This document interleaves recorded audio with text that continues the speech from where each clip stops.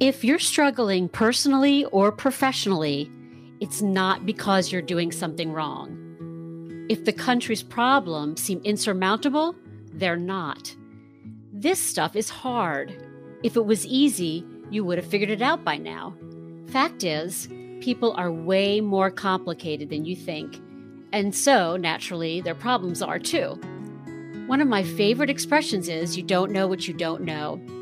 Like a new pair of glasses, this podcast will give you life-altering insights into seemingly hopeless problems. I'm your host, Elaine Belson, and with nearly 30 years of clinical experience, including the Army, I know what works.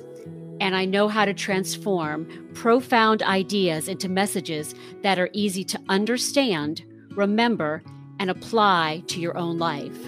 Because I do it every day. As a social worker and self-described political junkie, I'll also explain the real reasons behind social division and how to fix it.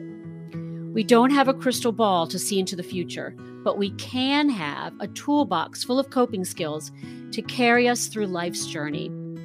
This is where you get your sense of control and mastery over your life. That's what this podcast is for, to fill up your toolbox. Let's get started.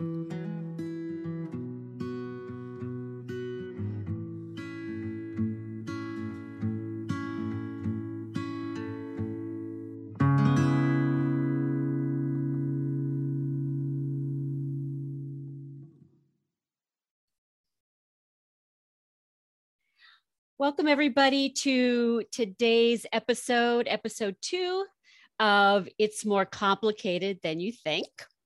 First of all, I have some good news. We have Fritz back with us today. We have decided to keep him. You're like the Dread Pirate Roberts. You're like, good night, Wesley. Sleep well. I'll likely kill you in the morning. And I just keep coming back. I'm here. You're stuck with me, girl. I couldn't help it. I turned on my camera and there he was, right? Surprise. It's like, oh, who's this in the waiting room? Oh, it's this Fritz guy again.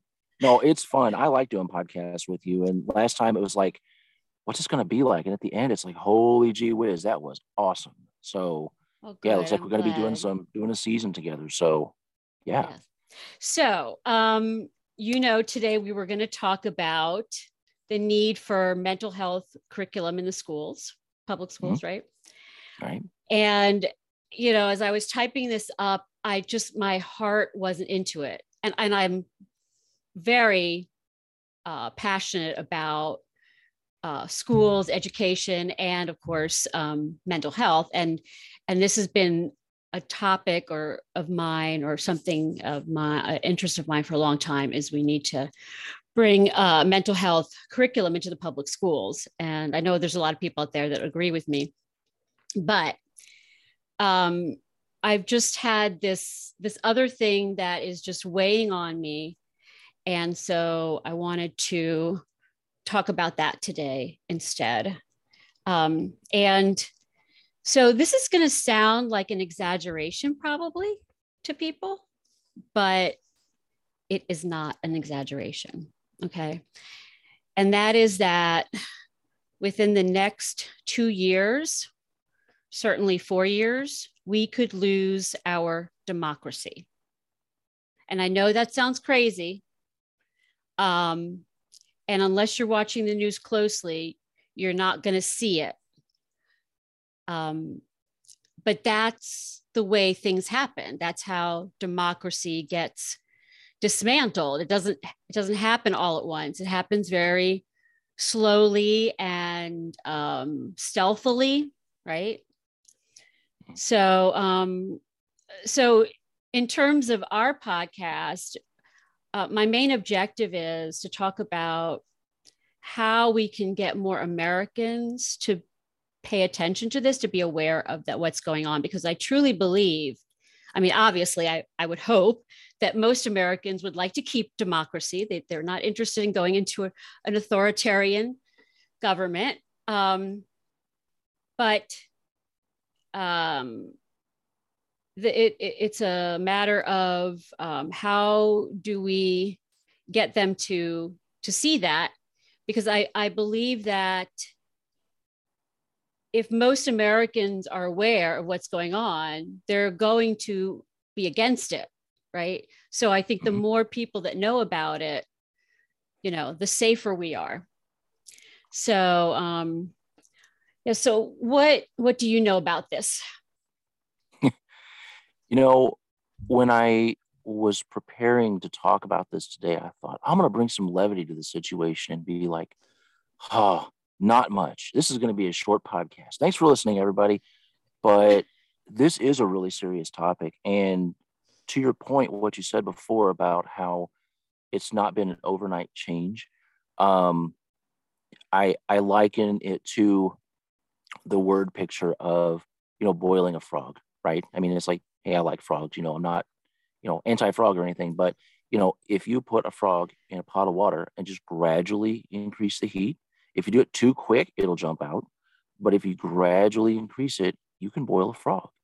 I've never done that, but that's exactly what I see happening. Yeah, that's a proverb. And I have been saying that for like 4 or 5 years now. We are the proverbial frog in the pot. And just watching it steadily get more and more dangerous, especially those of us in mental health. And I don't want to rehash the past, but mental health professionals have been warning about this for 4 or 5 years. Right. So, what do you know about it? I know a little bit just because I'm not as involved in politics. Like it's not, I've thought before, it's like, I should get into politics. I went to a city hall meeting. That was fun. What if I were helping out? How can I serve? But what I see actually lately, it seems like there has been a sharp uptick in the kinds of tells and trends that are like, I think a lot more people are seeing it. They're seeing these telltale signs, but they're just not fully aware of what these signs mean, right? Like what does it mean when all the news outlets? Exactly. It's like, what does it mean when all the news outlets are saying the same thing? What does it mean when this happens in government? What does this mean if, this happens on social media? Why are whole companies getting canceled? It's like, hold on a second. Like there's this thing over here and this thing over here, but they're kind of related. We can kind of see that a little bit, but the average American, probably not. Right. And there's so much back and forth that it's hard for people to know what to believe, right? Right.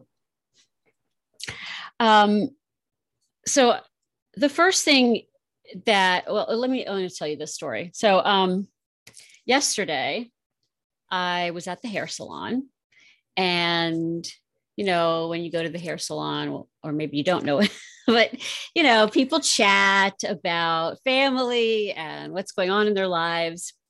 So me being me, when I'm there sitting with my hairdresser, and I've known her for, oh my gosh, since I've been seeing her since 95. Yep. Yeah. You know how it is with hairdressers. So, but me being who I am, I said to her, our democracy is in peril. To my hairdresser. What'd she have to say about that? That's a good question. What did she have to say? I don't know that she responded specifically to my statement. She knows that I'm involved in politics, and I think she kind of responded to that. I know that you're really involved and whatnot. And I actually sent her a link to an article that was written 2 days ago, right? It was by a conservative judge. And this is somebody he's no, fan of the Democratic Party. And even he is saying that the Republicans are setting the stage for stealing the election presidential election 2024. Right. Mm. Yep. And a conservative said that about Republicans. Huh? Yeah. Yep. Wow. Yep. Well, and I'm a political junkie. What can I say? And I'm a news junkie. So, but there are a lot of Republicans that have left the party, or have been very critical of the party. And I could name a whole bunch of inside the Beltway people that probably nobody's ever heard of. Right. But Michael Steele, who used to be the director of the Republican National Committee, that's the organization for the party, Republican Party. He was the head of their organization. He is totally 100% critical, right? Right. You've got Steve Schmidt, who was the campaign manager for Jim McCain when he was running for president. Okay. Totally 100% critical, right? Right. So, and then there's some like Bill Kristol, who's an op-ed writer, very conservative, also very critical. So there's that is part of the problem, though, is that all of the people that speak out against it have left the party. So who does that leave left? Nothing but sycophants, people who all are saying the same thing, right? Right. And reinforcing each other's skewed beliefs. Right. The very people that would have the drive and the power to kind of do something about this, be a light in the world, right in the corner where you are, and they leave, and it's like, well, you just took away your chance to influence things for the better. What the heck? So right. I am curious about this, though, because it seems like, in this country anyway, we're fairly a two-party system. We got Green Party, we've got independents, we got constitutionalists, but it's like it's either Republican or Democrat, right? Exactly. So do you think that would this be the start of, like Republicans and these other Republicans? Another third party. There's been chatter about it. There's been chatter. Okay. And I even tweeted the other day, I said, maybe the Canadians and the Brits and the Israelis have it right. Maybe we should have gone parliamentarian, where you have a whole bunch of, because it forces more, compromise. You have smaller parties, right? And they have to band together in order to get somebody, like get a leader voted in. So anyway, so the midterm elections are coming up, and let's start with the basics. What are midterm elections, right? Those are the elections that happen between our presidential elections, right? So we had in 2020, we had a presidential election. So in 2022, right, we have what's called a midterm election. And usually governors are elected in midterm elections.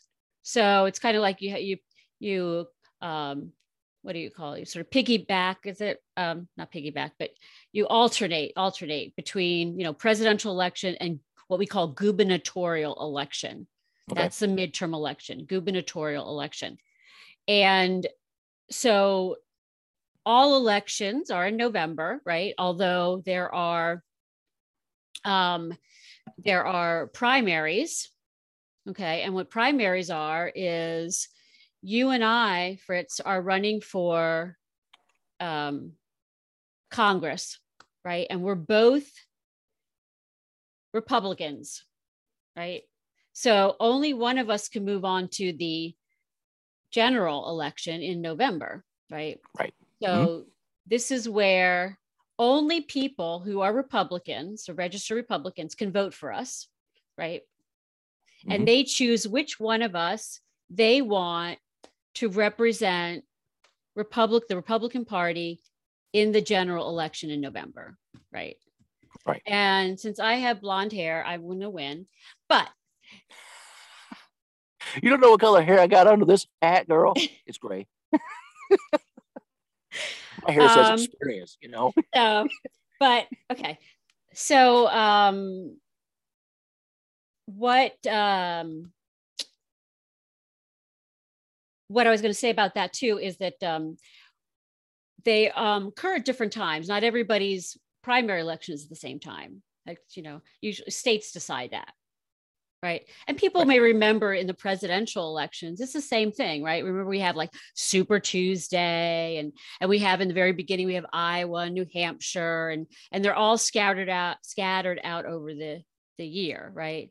That's what you do in the primary elections. States get to decide, and then the general election is always one day. Okay. Just to make sure that, so why do I say that our democracy is in danger? Okay. Well, there's a couple of things that are sort of like what we call the authoritarian playbook, right? There are certain things that authoritarians try to do. Hitler did this, right? Mussolini, Stalin, Putin, all engage in these behaviors, right? And it's starting to happen here. And you will notice some of those commonalities in some of the things that our previous president did. Okay. Okay. So one of them is making you question independent institutions, things that we normally would think of as, you know, they don't have a bias. They're not even political, like the CDC, right? The Centers for Disease Control, which oversaw the COVID pandemic, right, was turned political. A lot of our national security institutions, the CIA, the National Security Agency, were also depicted or characterized as being partisan. Remember the phrase deep state? Did you hear that get floated around? A couple times, yeah. Yeah.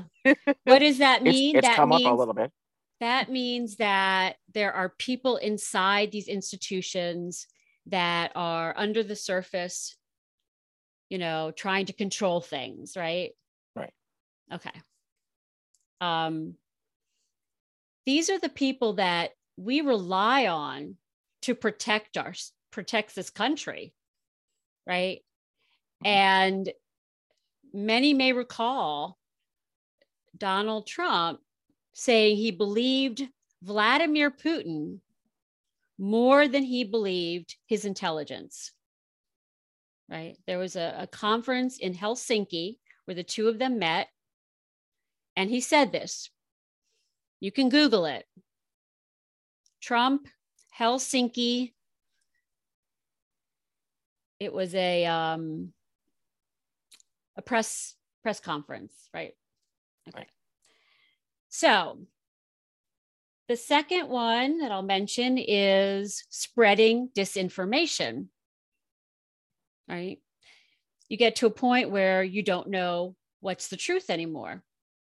And we now have a whole industry of far right, I'll call it far right media that are spreading a lot of disinformation. I mean, that's just a fact. It's just not, they're lying. They're lying to people. And so, for example, you know, the whole voter fraud thing in 2020, right? I could give you a ton of sites, that you could check for yourself about the statistics of that. Voter fraud is not a problem in this country, which is, I think part of the thing is that it might sound intuitively, it might sound like, it'd be so easy to just walk up and give somebody else's name. And, why shouldn't we have to show an ID or something like that? But the fact is, it isn't. It doesn't happen. It's like 0.00025%. And I might have left out a zero there. Right. Yep. So I don't know how many people know this, but Donald Trump's team had filed 60 cases to the court, 60 after the election. Every single one got thrown out. What does that say? And this is all over the country, different states. Mm-hmm. So are all these states, are all these judges, are all these courts conspiring against Donald Trump? They didn't find, in order for your case to be heard, you have to find there has to be some legitimate claim.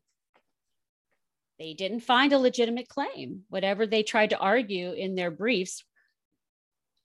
So, but this is the kind of stuff that gets kind of swept under the rug, right? Unless you're really paying attention. Removing checks and balances of power. So here, what has been happening, as we were talking about earlier, is the Republicans are no longer acting as a check and balance, or were not acting as a check and balance against Donald Trump, right? And I'm going to get back to that in a little bit, but there were two impeachment trials, or no, one impeachment trial, one impeachment that didn't make it over to the Senate. Or did it? No, it made it over to the Senate, but they rejected it. Okay. Yeah. Anyway, sorry. So the second one, they had a vote, but all the Republicans voted against it because he was leaving anyway. So that was the argument. So, but there were a whole lot of things that they just overlooked. They did not set any kind of consequences or boundaries, right? And so even though they were there, we had, if people understand democracy, they understand there are three branches of government: executive, which is the president. Then you have legislative, which is Congress. Mm-hmm. And then you have judicial, which is the court system, right? Right. Mm-hmm. And basically, the Republicans were they were giving up their power. They were not using it. They were not acting as what we call checks and balance, a check and balance for what Donald Trump was doing, right? And that's really dangerous. And if it weren't for the courts, then we would be in more trouble than we are. Right. You're right. And a few individual actors, people don't realize how close we came. So now, if this article that I was telling you about earlier, that this conservative judge wrote, federal judge, right? One of the things he's talking about is, he says now the Supreme Court is poised to be a enabler in the stealing of an election. Ooh. Yeah. Now, how would that work? Walk me through that, because I know the Supreme Court came up last time. Yeah. Logistically, it's complicated, right? Well, good. It's the podcast talk about it, right? Well, thank you. Shameless plug. Sorry. I I can't give you all the details, but he did say that the Supreme Court has kind of what's the word? Not projected, but sort of, I guess, hinted in the way that, I don't know, in the way that they've been doing things so far, or some of the decisions they've made, or just because of who the court is made up of, and just looking at the makeup of that court and some of the things they said before they were on the Supreme Court. Mm-hmm. But the whole idea is to create enough confusion that it goes to the courts all the way to the Supreme Court. And for those who are old enough and remember the 2000 election with Gore and Bush, this is the scenario that they're trying to achieve. Right. Okay. Talking about like the Florida recount where it just kept going back and forth. Right. And what ended up happening is it ended up going to the Supreme Court. And they ultimately decided the election. Mm-hmm. So they're bottlenecking it instead of having, a countrywide decision be put in place. They're like, we're just going to funnel it into this one, like, I guess to use a military term, a kill zone. So then, get it in there. So that's like, okay, well, if we have more of one party in the seats than we have in the other one, then yeah, buddy. So that's right. What they're doing. Yes. And there's a couple of different layers to it. So, but the 2020 election was what people are calling a trial run, and, it's what you were just saying about it's complicated. And I was thinking about this, and as I was writing the agenda, and I was thinking, how can I explain this to people, without them, just thinking snooze fest, I'm changing the channel. Right. And then I thought about, I said, well, that's the point of this podcast, mm-hmm. is for people to understand that our problems, personal problems, social problems, these are complicated. Mm-hmm. And I wish I could simplify it. I wish that I could say, do this and this, or talk to this person, or listen to this, TV station, whatever.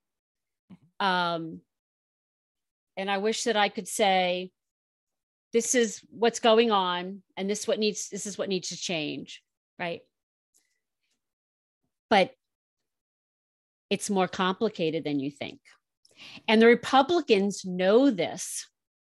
That's what they're counting on, is it's complicated, and people are just not going to get it, right? Because it's not like right in front of their faces. What happened at the Capitol, right? People see that and they go, oh, wow, that's scary. That's a threat to our democracy, right?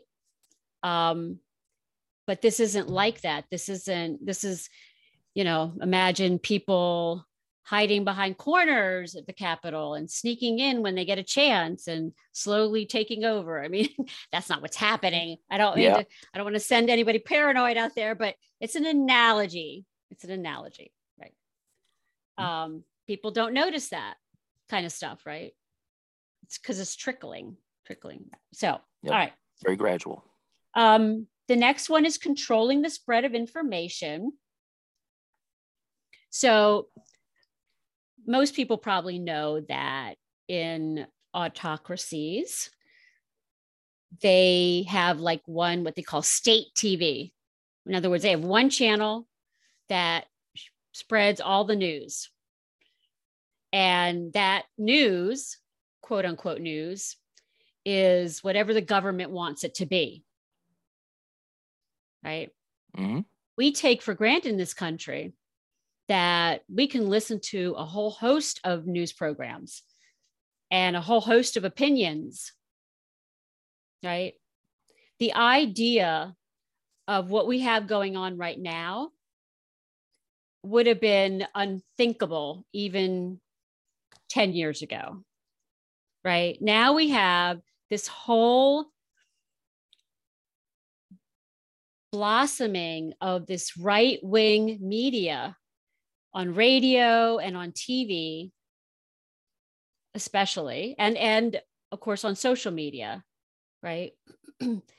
And they are presenting information that is very much just whatever it is that Republicans want people to hear. Right.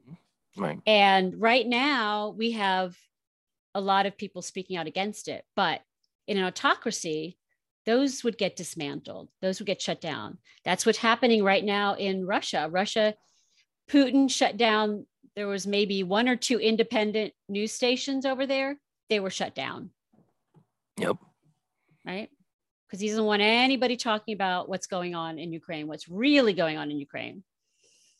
So the population has no idea. Right. That's scary shit. Because if you don't have information, right, you can't make decisions. Right. You don't have what enough do they data. say? Knowledge is power. And autocrats know that. That's why free speech and freedom of the press is fundamental. Who kept calling the press the enemy of the people? The autocrats. Donald Trump. Yeah. All the time. Yeah. He called the press the enemy of the people because he doesn't want you to trust the media, because the media is going to debate, and challenge what he says. That's how autocrats behave. They don't want anybody challenging them. Right. Okay. And then the last one that I'm going to mention is corrupting elections. And that gets super complicated. So hopefully we can dig into that a little bit. But I talked a little bit about how they're trying to make it so that the presidential election gets decided by the Supreme Court, right? And there's a whole lot of machinations going on underneath to make that happen, right? And I wish I could give you the name of that judge, but it was an opinion on CNN, and it's like two days ago, I think it was. Maybe, yeah, it was either yesterday or the day before. Talking about a Supreme Court judge or a different one? No, that federal judge that wrote that opinion piece about how Republicans are creating a blueprint for stealing the election in 2024. Yeah. If you find it, let's put it in the show notes because it's recent enough. We can put that's it in a good point. That's notes. A good point because I have all these other links in the notes here. So what is your, as a person that's maybe hearing all of this for the first time, what are your thoughts?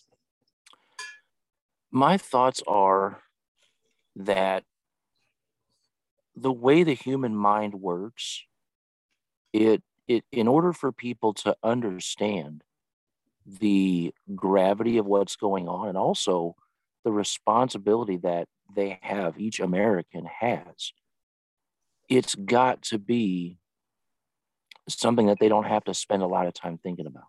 And, fortunately, we have social media. We have constant streams of information coming from all over the place. I mean, you've got a literal smorgasbord of information. And unfortunately, what that means is, by the same token, that same engine can easily be swayed to make people think whatever you want them to think, right? And I'm not trying to say this to, come across sounding like a conspiracy theorist or anything, but, people just don't like to think a whole lot. They don't, and I think we maybe talked about this last time, or we've talked about it over Zoom previously, but it's like our brains are wonderful things that are very, very good at figuring out how to save calories. And if there's a mental shortcut that can be taken so that people are like, awesome, I don't have to use my food reserves to think about that, then it's going to do it. We're wired to do that, you know. It's incredibly, incredibly difficult. And I think that's why Right. politics has gotten so complicated over the years, is because, you know, the people that want to stay in power, right? It's like, if we just make this really, really stupid complex, nobody's going to care. They're just going to be like, brain's done, I'm full, I'm out. And we can do whatever the Exactly. heck we want, right? So, Exactly.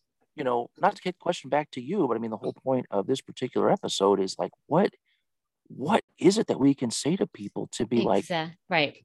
what, you know? And You got 26 minutes to solve the problem, Elaine. You gonna make it? thanks, Fritz. No Okay. pressure. I'm just saying. So human nature is, right, that people don't change because you tell them to. Yes. Right. And so I actually do have a mantra for today, but I didn't want to introduce it in advance because it would give it away. No. My mantra for today is: democracy is not a spectator sport. It only works if you participate. Mm. Louder for the people on the back. And I get it. I get it because I know human nature. And contrary to popular belief, I may have said this last time as well, I do not give advice. I empower people to make good decisions. How do I do that? 2 ways. I help them gain insight into themselves, their feelings, their wants, their needs, right? And then I help them to problem solve, right? So for the past 4 or 5 years, there's been information overload, right? Like you just said, there's been information overload. But people don't change from information. Information does not change people's behavior. If it did, then people would never speed on the highway. If it did, people would never smoke. If it did, people would never eat junk food, right? There's plenty of information out there telling you these things are not good for you. But that's not what motivates people. What motivates people is emotion, right? Mm. And recognizing that this is really, again, we talked about, you know, this isn't about you versus Republicans or you versus Democrats or you versus the news or whatever media. This is about you versus you, folks.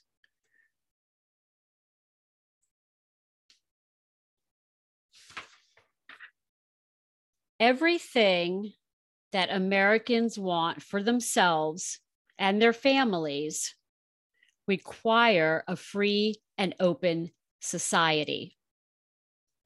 Our well-being depends on democratic principles like feeling a sense of control over your life, right?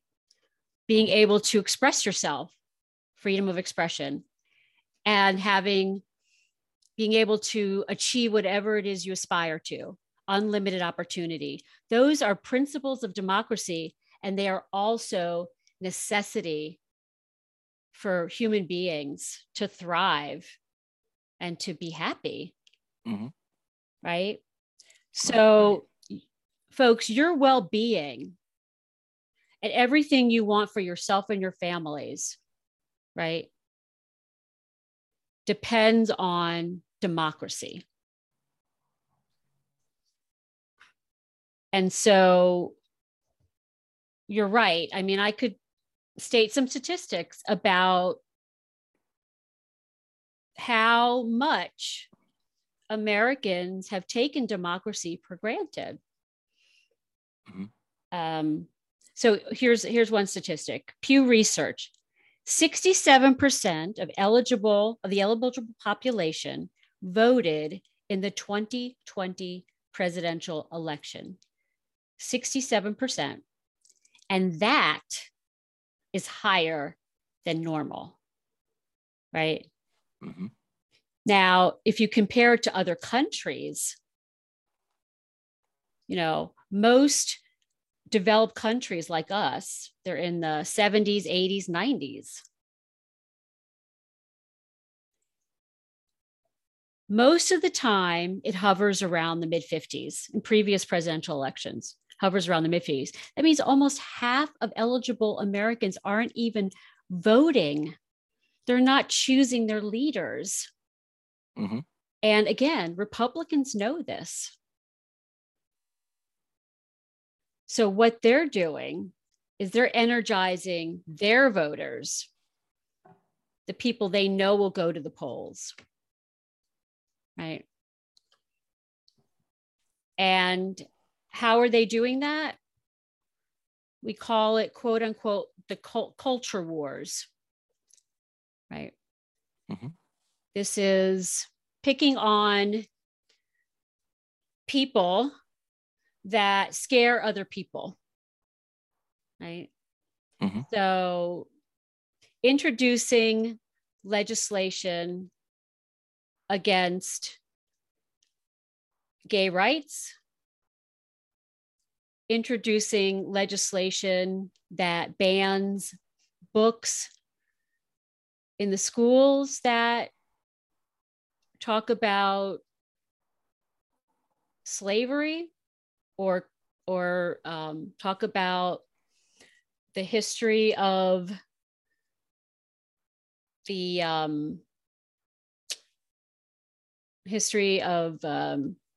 Black Americans and some of the things that have happened mm-hmm. over the years. They talk about voter fraud, which doesn't exist, but they scare people into thinking that it does. Mm-hmm. And I think the percentage is something like 70 to 80% of Republicans believe that the 2020 election was rigged against Donald Trump. That's how powerful information is. Yes, it is. Disinformation. Yes. Right. Yeah. And, so, okay. Yeah. I was going to say, going back to what you said before about how information doesn't change behavior, feelings do. Like, it seems like if this is the case, then information is changing feelings, which changes behavior. It's not a direct correlation, but it's right. So what they're doing, and this kind of gets more into social psychology, mm-hmm. which I'm not an expert in. Maybe we can invite somebody on to talk about this, but yeah, because I'm sure not either. You're not, Fritz. I was okay.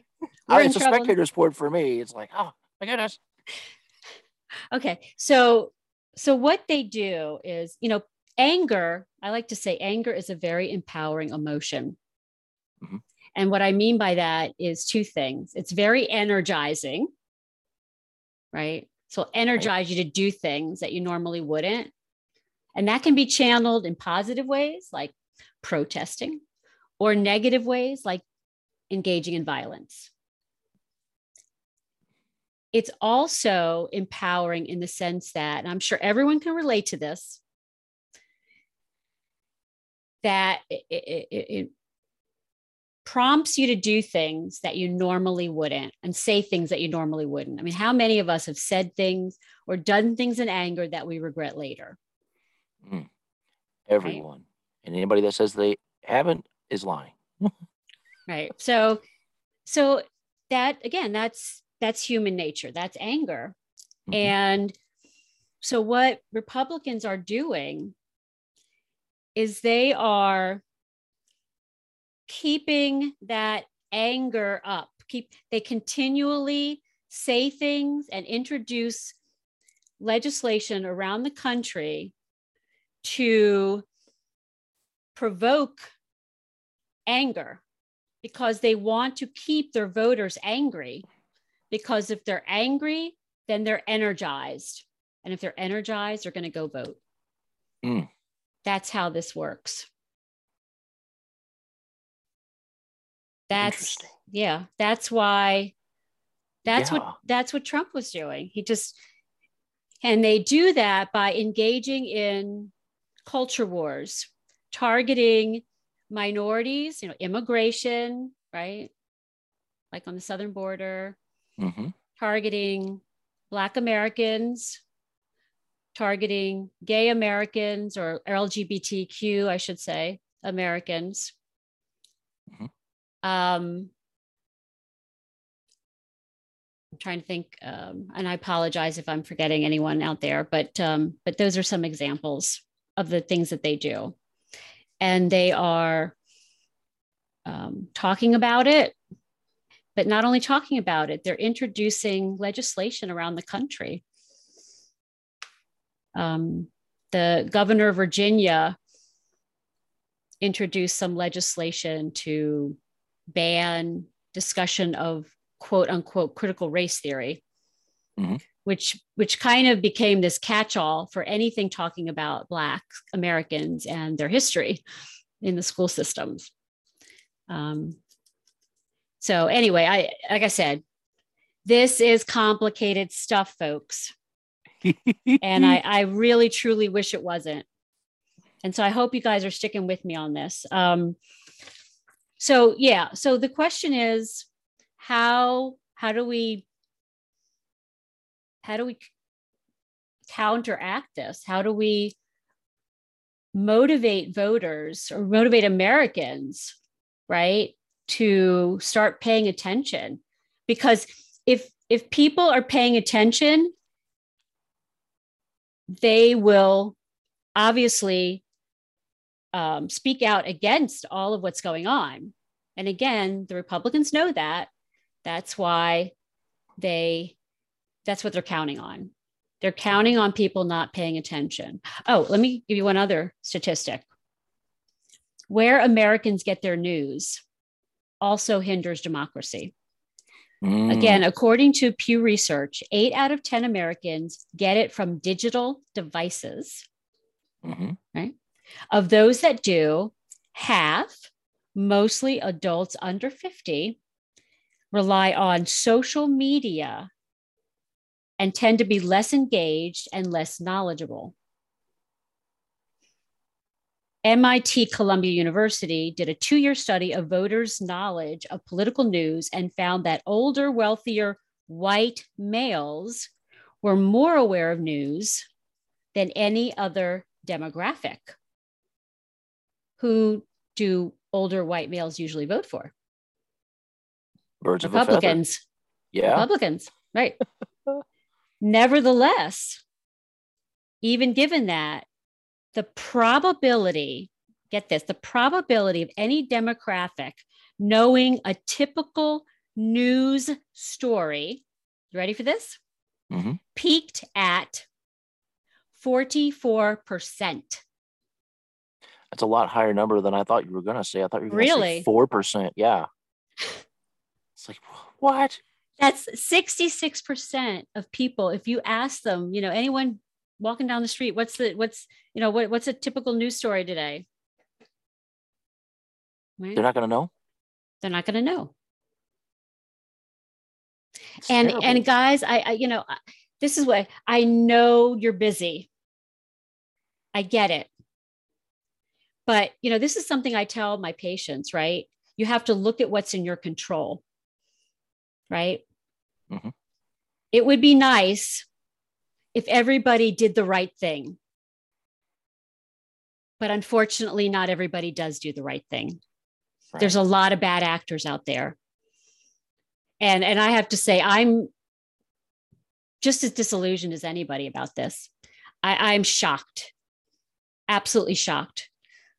This is not an exaggeration, but the Republicans have chosen, they have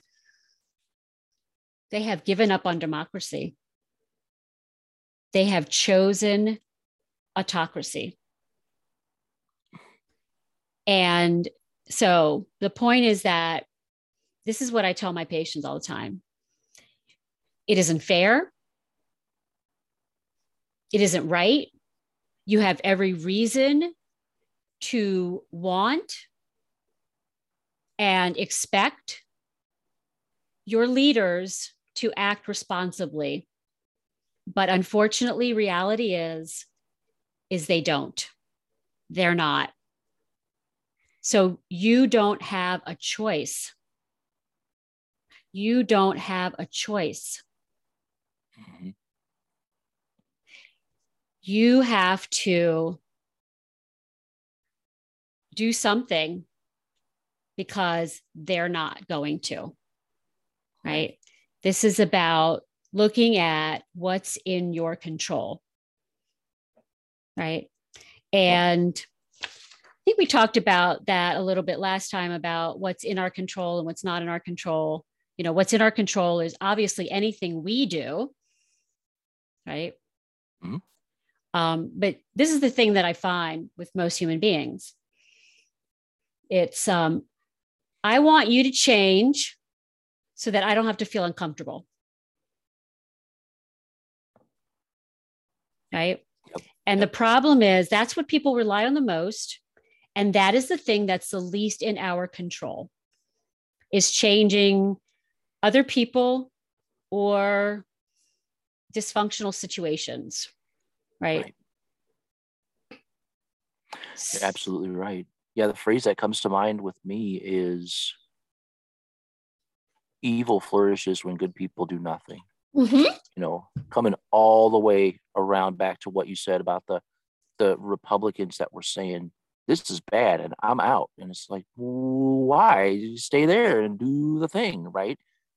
But we've each got a responsibility to step up and do our part. And I know that it seems in society today, we've got such a predisposition to be self, like we're isolated. You know, the last 2 years didn't help things, but getting out and being able to connect with people face to face, build those relationships. I don't think you're advocating for you got to be 100% aware of everything that's going on in this country. It's like you can just be aware of your corner, be the sentinel, right? And notice things and say, hey, I see this problem and I can do what I can do to fix that problem. If everybody did that, if 300 million Americans did that, you wouldn't have a podcast, Elaine. Look at the Me Too movement. The Me Too movement is a perfect example. It started with a hashtag. Mm-hmm. And it was this tidal wave of conversion in holding bad actors accountable all over the place, right? In Hollywood, you know, in the news media, in government.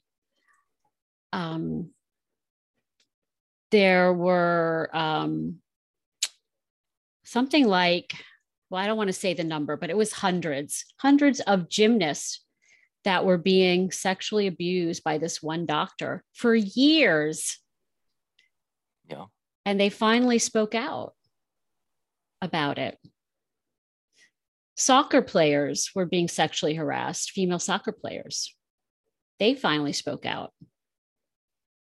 And then, of course, we all probably have heard about all of the celebrities, right, that got caught because women started speaking out. Yeah. So information does not change people's behavior. So what does? So, like I said, there's two things. One is facilitating insight and into emotions and what your needs are. So I'm going to ask the listener some questions, right? Mm-hmm. These are rhetorical questions, right?